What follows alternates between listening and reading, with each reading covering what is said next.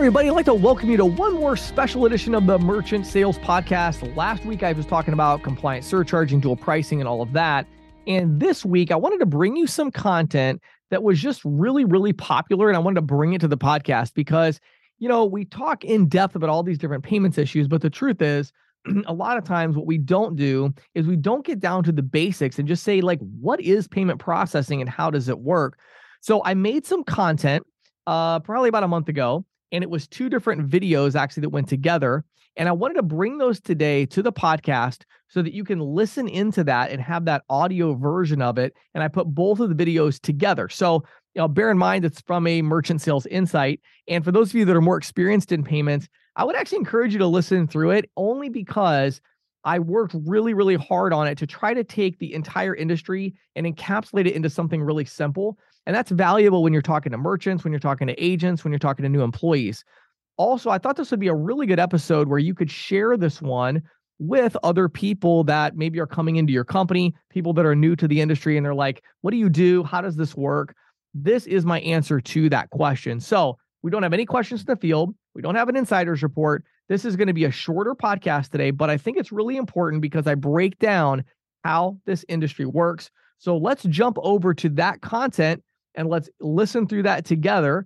And then I think what you're going to find is you're going to learn some really valuable information along the way. Then next week, we'll be back to our normal format. We'll have our interview, insiders report, questions in the field. But I thought it'd be really cool to run through this content with you so that you can kind of get my answer to how do I explain to people how this industry works, how people make money, all of that stuff. So we follow a transaction and we talk about residuals and margin and all these kind of things. So check it out. I think you're going to enjoy it. I hope you have a fantastic rest of your day. Hi, my name is James Shepard. This is a Merchant Sales Insight, and this is a special two-part edition. This is part one. There is no sponsor for this edition. I just wanted to talk to you about payment processing. In a recent edition sponsored by ISOAMP, I talked about the importance of having payments expertise. So I thought it'd be a good idea for me to take a couple of weeks and just talk about payments expertise. So today we're going to talk about an introduction to payment processing, right? How does it work? And then next week, we're going to talk about an introduction to selling payment processing. So let's dive in. What is payment processing? Well, ultimately, payment processing is about moving money. Eventually, it'll be just moving value, but we'll say moving money from a customer's bank account into a business's bank account. That's it. That's payment processing. And what we've seen is the types of services that fulfill that definition are expanding rapidly, right? There's a lot of different ways to do that with ACH, with credit cards and debit cards. Eventually, it'll be crypto and other things that are going to be more mainstream. So moving money. So payment processing is just processing a payment, moving it from a customer's bank account to a business owner's bank account. Okay. Now, how does that work, right? Well, on the customer side, you're going to have a point of sale or a device or a virtual terminal or a shopping cart, but you're going to have something at the point of sale, a technology solution that is going to securely collect the cardholder information. So we got to collect the credit card number, the expiration date, the CVV code. All of that information has to be collected. And how do we collect it? Well, again, the primary versions of this you'll see are, a credit card terminal, some kind of a physical device. Could be a point of sale system with a swiper on it or something you would insert into. But you're going to collect the card information that way, or you're going to see a virtual terminal. This is where the business owner is going to log into a website and they're going to say, hey, I've got a new sale. And they're literally going to key in the card information, right, from maybe a phone sale or some kind of thing like that. And then the third option would be a shopping cart. So this would be an e-commerce deal where people are going to go into a shopping cart and they're going to put their cardholder information in. Okay. Now, once they put that cardholder information in, what happens next is that information, along with the amount of the transaction, gets sent over one of the card brand networks. So is it a Visa card? Then it's going to go over the Visa network. MasterCard, same thing. Discover, American Express, one of the pandemic networks, right? It's going to go over a network. And it's going to reach out to what's called the issuing bank, okay, through this network. Now, the issuing bank is the bank that issued the card to the customer, right? So all of you probably have a debit card in your wallet that was issued by your local bank. Well, in that case, your local bank is the issuing bank. So when you go to use that card at a business and you put that into a device, well, that information is going to go from that terminal through the MasterCard network or the Visa network, whatever your card is, to the issuing bank and say, hey, does this person have enough money for this transaction? The bank will then respond with and say, yes, they do. And then they'll put a hold on that money. That's why when you go into your bank account, you see transactions that are pending. Those are transactions that have been authorized, but not settled. Okay? So you have these authorized transactions, but they haven't been settled yet. Well, the card brand networks, when they get that authorization back and say, yes, the money is there and we've held it, the card brands then send an authorization code or token back to the terminal or to the virtual terminal or to the shopping cart. And they say, hey, this transaction was approved. Then what is created is something called a batch. Okay, so you're going to hear the word batch a lot. What that means is all the transactions that are approved are held in that terminal in a batch of transactions with their authorization code until usually the end of the day.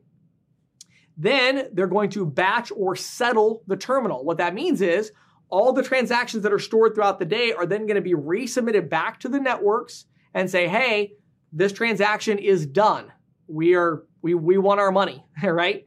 Now goes back to the issuing banks and says, hey, here's the approval code. You said they had the money. You said they were holding the money. Here's the approval code. We need to now settle the transaction. Now the issuing bank is going to take that money. Let's say it's $100 transaction. They're going to take that $100 and they got to get that $100 over to what's called the acquiring bank. All right. Now the acquiring bank is the bank that's for the merchant. Okay. So usually the acquiring bank in our industry, we tend to call them the acquirer. Okay. When you hear the word the acquirer, what that means is it is a payment processing company that has their own back end or settlement platform where they actually get the money from the issuing bank for all these transactions. Then they are able to then route those transactions and say, okay, we got 50,000 transactions today settled into our platform. And because we have these authorization codes tracked and everything, we know that this transaction actually goes to this particular pizza shop, and this one goes to this hair salon, and this one goes to this online retailer, right? And so that's called settlement, that process of settling the transaction and actually moving the money. Now, what's interesting is the issuing bank actually doesn't give the acquiring bank $100. You know how much they give them? Well, they give them the $100 less the interchange amount. Okay? So you have interchange. Now, I realize for those of you that are actually true payments experts, I know I'm oversimplifying. Okay, I get it. I know you're all going to comment under here and tell me why I'm wrong and how there's a little bit different ways it works here and there. And I get it. Okay, believe me, I understand it all. I'm just trying to make it simple. But the issuing bank actually keeps a percentage of every transaction as the interchange. Now, the interchange amount is going to vary a lot. It could be as low as 0.5% and 21 cents on a regulated debit. Could be as high as 3% plus for a business rewards card, right? So you're going to have a percentage and a per item fee, but you're going to have this interchange. When you hear about interchange, what is that? Interchange is the money that the issuing bank keeps out of each transaction. In other words, the issuing bank says, look, we issued the card. We are making sure the money is available. We are facilitating this transaction from the beginning. So we're going to keep some money. And that's interchange, right? Now, interchange fluctuates based on several key factors. Number one, what type of card is it, right? Regulated debit's going to be a lot cheaper than a cashback rewards card, okay? But there are other factors as well. For instance, another factor might be the method of entry. I told you about the physical terminal, the virtual terminal, and the e-commerce. Well, what's interesting is the same credit card used in a physical terminal is going to have a different interchange rate versus if you use that card in a virtual terminal environment.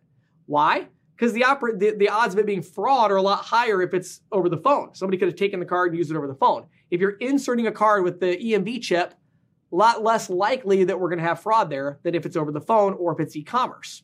So interchange tends to go up when the card is card not present. Okay? So interchange is going to fluctuate. It's going to fluctuate on the type of business. You use your card at a grocery store, and then you go use the same card at a gas station, and then you go use the same card at Walmart.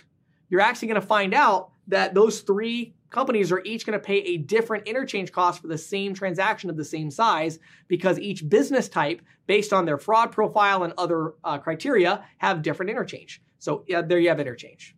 Okay? Now, as we think about kind of this last part of the equation, we now want to talk about the fee structure and the cost structure, okay? So you understand kind of this general flow of money, right? We have a transaction, goes from the terminal through the card brand networks to the issuing bank, then back, hey, we got an approval, we have an authorization code. At the end of the day, there's a batch or a settlement that goes back to the issuing bank. The issuing bank says, okay, I got it. We're going to now send the money to the acquiring bank, but the issuing bank is going to hang on to the interchange. Now, the next and final part is, okay, what is the business owner going to pay in order to have these payment processing services? Well, a couple of things. We're going to get to what processors charge next week. But before we get to that, I want to talk to you about card brand fees. So in addition to the interchange that's kept by the issuing bank, there's also going to be card brand fees. All right. Now, card brand fees, Visa, MasterCard, Discover, Amex, they all have what's called dues and assessments, right? And they have many other fees as well. But most commonly, we think about assessments, which is a basis point. So they might take 13 or 14 basis points of each transaction. They also have a per item cost, usually a couple of cents per transaction. So the true cost of a transaction before the processor can make any money, before you can make any margin or residual income, the issuing bank is going to keep the interchange. The card brands are going to want to get their dues and assessments, and those are all costs that are going to be built in. The average in the US right now is over 2%. It's like 2.1%. When you combine the interchange and the card brand fees, the average per transaction is about 2.1%. That is the average true cost, and that's going to be the same cost for every processor out there. My name is James Shepard. This is part 2 in a little mini series I'm doing on how payment processing really works. Please take a minute to watch part 1 before you watch this one, because you will not understand this one if you don't watch the other one. So in the last video, we talked about how payment processing works as far as the flow of money. And, somebody puts their card in a terminal, that it goes to the issuing bank, you get an authorization code. Then at the end of the day, you settle the terminal or batch the terminal. Transactions are settled from the issuing bank to the acquiring bank. There's interchange costs, there's card brand fees. We talked about all that last week. This week, we're going to talk about how does merchant sales actually work, meaning how do payment processing reps make money? How do we generate margin?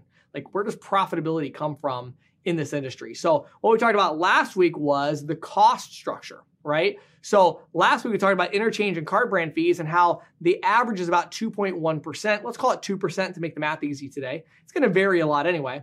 So out of a $100 transaction, we know on average we're going to have about $2 of cost, or 2% of cost out of $100, right? So how do you make money? How do ISOs make money? How do payment processors make money? Well, very simple, really. What they do is they mark up the cost, just like everybody else, okay? If you go to a store that sells bicycles and you buy a bicycle and you wonder, how do they make money? It's very simple. There is a cost for that bicycle of what they paid for it. They mark it up and they sell it to you and they make a profit. We do the same thing in our industry, okay? Hopefully we're doing it in a transparent way, but that's how we do it in our industry, right? There's these costs, interchange and card brand fees. We mark up that cost and we make a profit. Now the question is, how do we mark it up, right? How do we collect revenue? So we talked about expenses already for our business. Let's talk revenue, okay? I'm going to give you 4 primary types of ways that we collect revenue. And again, this is kind of the crash course. I have a lot of other content that dives a lot deeper into these topics, but I got to go through them quickly today. So let me give you the first one, the easiest one, which is flat rate pricing, okay? Think Square, think other providers like that that are doing flat rate pricing.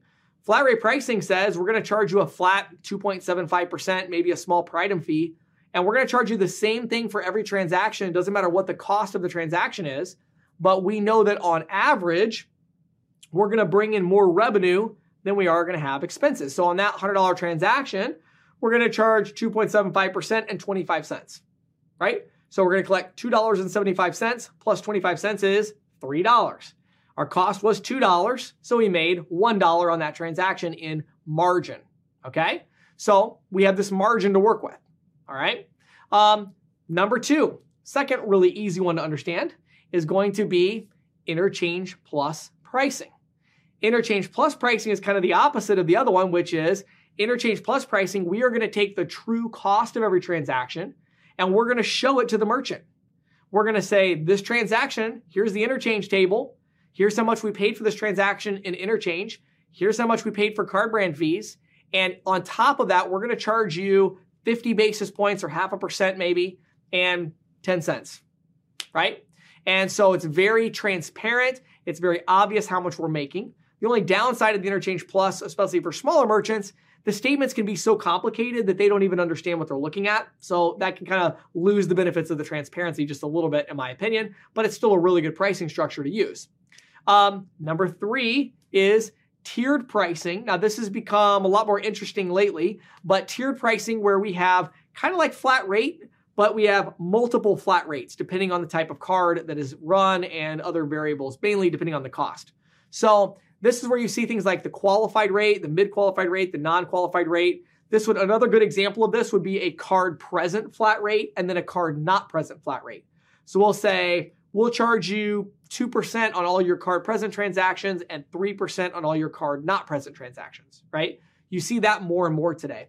So we have tiered pricing where we're getting our revenue by charging a percentage based on is it card present or card not present, or what's the interchange cost of the transaction? Is it a rewards card or is it a debit card? We may have different rates, but we're still putting transactions into these buckets, and each bucket has a different rate, and we're generating revenue off of that to offset the cost and hopefully generate margin. All right. So we talked about 3. The 4th one is going to be differential pricing. So this is we're talking about compliant surcharging. We're talking about cash discounting. We're talking about dual pricing, things like that. And what's interesting about those, people get really hung up with that. But what's interesting is actually those are not pricing structures. Okay, they're really not. Those are actually pricing structures to the consumer. It really has nothing to do with the payment processing cost structure. For payment processing, that would be flat rate or tiered. In other words, if it's cash discounting, you're probably charging them a flat rate of 3 or 4%. That's just flat rate. That works. The profitability works the same way as flat rate pricing. If you're doing surcharging, well, then you're probably charging them one flat rate for credit cards and one flat rate for debit cards. That's just tiered pricing with 2 different tiers, right? So when you think about the actual margin of the account, the profitability of it, the reason differential pricing is so profitable isn't because it's some weird different kind of pricing. It's just that it's flat rate or tiered pricing and the rates are pretty high. That's why it's really profitable. It's very simple, okay? So that's the revenue. What's the cost? Well, we already talked about the interchange cost. We talked about the card brand fees. There's one other cost that comes in, and that's what's called the Schedule A cost. The Schedule A cost is where the payment processor, usually the acquiring bank, is going to say, well, hold on a minute. I know we generated $1 in profit on that $100 transaction, but we're not going to share that entire dollar with you because we had to provide support. We had to move the money. We had to have the technology to ensure the fraud protection, et cetera, et cetera, et cetera. So we are going to take the first X number of basis points or X, pennies. So we're going to take the first, $6 each month, plus we're going to take the first 5 basis points on every transaction, plus we're going to take the first 3 cents on every transaction, right? So that's an additional cost called the Schedule A. Now, the Schedule A doesn't go to the issuing bank or the card brands. That goes to usually the acquiring bank or the payment processor, depending on kind of where this level is at. But that's the Schedule A cost. And that's them literally saying, we're going to just take some of that margin off the top. Then whatever's left over, now we're going to share that with the ISO, and the ISO is going to then share that with the agent. So when you're talking about how you make money on an account, the most important variable is going to be how much profit is there in the account, right? You got to make sure you're selling profitable accounts. But then the other variable is where do you sit in this whole food chain, right? The acquirer made this money. They keep their cut. That goes down to the payment processor in some cases. They may take their little cut. Then it goes down to the ISO, and then they take their cut, and then they give you a percentage of what they got, right? And so you got to understand where you're at in the process. Do you have a true residual split, or are you getting paid on margin? Understand how that margin is calculated, right? Like there's all these variables that go into it. But if you understand the core kind of underlying structure of the industry, which we've just discussed, it will really help you to understand how the industry works.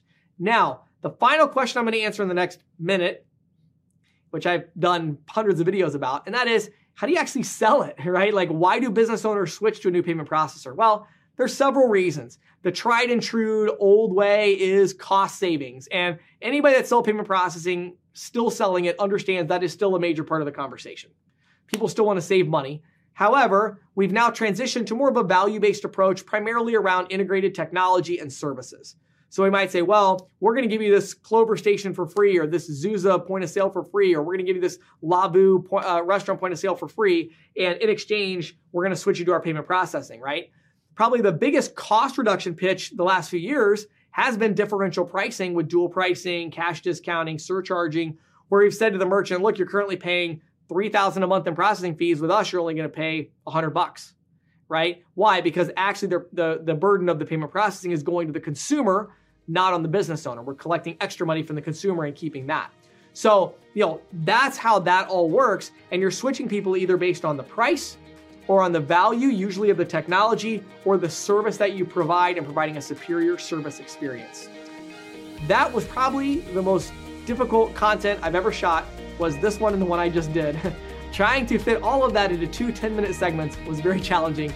I know I said a lot. I encourage you to dive a lot deeper, become a true payments expert, but hopefully last week and this week, my 2 10-minute crash courses on payment processing gave you a little bit of insight into how the industry really works. Thank you for listening to the Merchant Sales Podcast. Whether you are an industry veteran, processing executive, or just trying to learn about the payment space, we appreciate your time. The Merchant Sales Podcast is a joint production of Greensheet.com and ccsalespro.com, and we hope you will tune in next week for more information and tips on building your merchant services business.